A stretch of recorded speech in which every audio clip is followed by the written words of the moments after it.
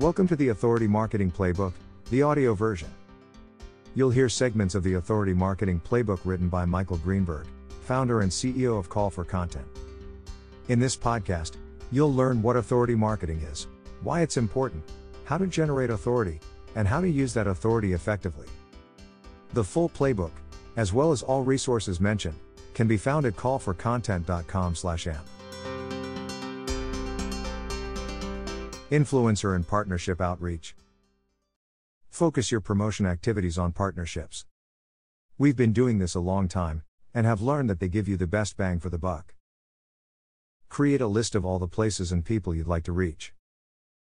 To determine the best options for partnership, explore your audience's media landscape and build a list of dozens of groups, organizations, and media outlets that will give you access to their ideal clients. Next, research popular podcasts and blogs for guest appearance opportunities, also building a list of key influencers while you're at it. We identify influencers in batches of 100, taking care to note which persona and pain points they target in our clients. If their focus is the same as ours, but our target audiences differ, we always focus on those influencers first. That way, they aren't direct competitors, so they'll be open to partnering.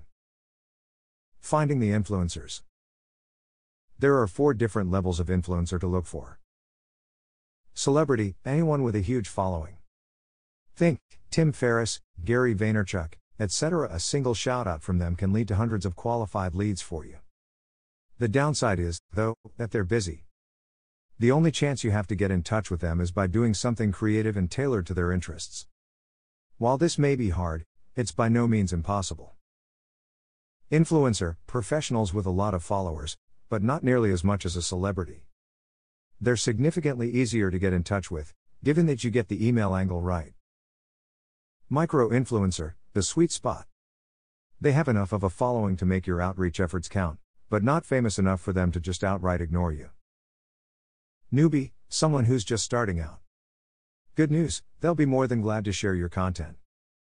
Bad news, they don't have much of a following, so you're not going to see a lot of traffic or leads coming your way. Before you even begin gathering the influencer contacts, you'll need a place to keep track of your leads. The most basic thing you can use is Google Sheets, gathering information such as first name. You don't really need a last name since that's something you'll never include in an email. Email. Social profiles, Facebook, LinkedIn, Twitter, etc. If the prospect is being unresponsive on email, you could always ping them on social media. Podcast or blog name, for Hey Aim. I'm a big fan of podcast name. Blog post name, tying in the reason for contact. I've read your article on blog post name and wrote something similar. Blog post link. Personalized message. Once you've got your sheet ready, it's time to start looking for leads. As we've already mentioned, you want to find influencers and micro-influencers, specifically, as celebrities and newbies are either impossible or pointless to reach. How to do email outreach the right way. One man's blog post is another man's spam. And no one likes spam. Even if you have the best influencer list and the right angle, you're not guaranteed a response. Your email could, for example, just be overlooked. Or it might not click with the person to whom you're reaching out.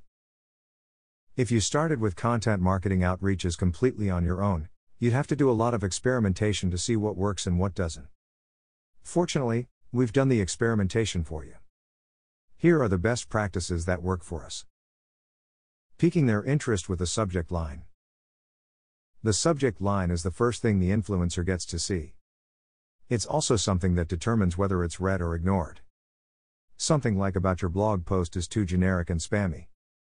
While it might still be read, it's something that can be overlooked, since it doesn't really say anything. With a subject line, you want to do one or all of the following. Add value. Challenge convention. Spark curiosity.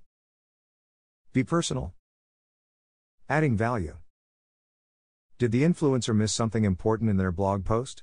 Maybe there's an easier way of doing something, or a new methodology that simply works better. All of these benefit them. So, let's say you're writing an article on email tracking and how it's useful for landing new clients. You find an article that talks in depth on the topic, but missing something critical, like DocSend for tracking sent documents. Your subject line could be something like greater than email tracking article, how to use DocSend to track documents. Challenging convention. Do you have a controversial opinion? Maybe something that contradicts the influencer's own thoughts. At a glance, it might seem like a bad idea. Who'd enjoy being emailed just to be told they're wrong, anyway? Well, in most cases, influencers discuss topics about which they're passionate. That is, it's in their best interest to be proven wrong. They'll come out of the experience smarter and more self-assured, regardless of whether you actually prove them wrong. For example, let's say the article is about how culture fit is more important than hard skills. You could spark their interest by starting off the email with a contradictory statement straight off. Something like, greater than how and why hard skills beat culture fit. Sparking curiosity. If you're writing an article that's relevant to the influencer's niche, which you are, or you wouldn't be emailing them in the first place, it shouldn't be hard to spark their curiosity. In this case, you can just go for whatever new information your article uncovers. For example, recent changes to the Google algorithm. Being personal. This is where the personalized line on your Google Sheets comes in. If you tailor your email to the influencer's interests, you'll be significantly improving your success rate. For more guidance on how to write personalized emails, view our podcast guesting playbook. Follow up. Even if you write the best email ever, it might just slip through the cracks. So it's always good to follow up, in case the influencer didn't get to see the email. Follow up just once, though. Any more than that and you'll risk ruining your reputation. If they don't read this email, they might read the next. That won't happen, however, if you bombard them with emails. Track everything. Use analytics to understand which content resonates best with a target audience, then you can focus targeted content on a few communities. This system is designed to make the process of finding and engaging digital communities easier and more replicable. Use group-specific links to content whenever possible, in order to increase data granularity and center in on the most valuable communities.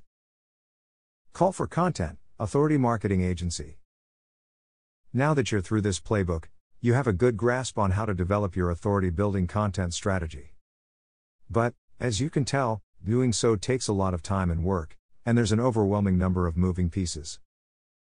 Creating good content, and doing so efficiently, isn't impossible. It just requires your expert brain and an authority-focused content marketing partner. We offer our customer research and authority content strategy services as a $1,500 month engagement. You'll get your authority roadmap, customer personas, and a weekly podcast. Everything you need to get going to build authority. To get started on your road to authority, schedule an office hours call with Michael where we'll develop your authority roadmap and see if podcast-based authority marketing is right for your market. Thanks for tuning in to the Authority Marketing Podcast. To download the full PO.dcast, as well as the resources mentioned, go to callforcontent.com/amp.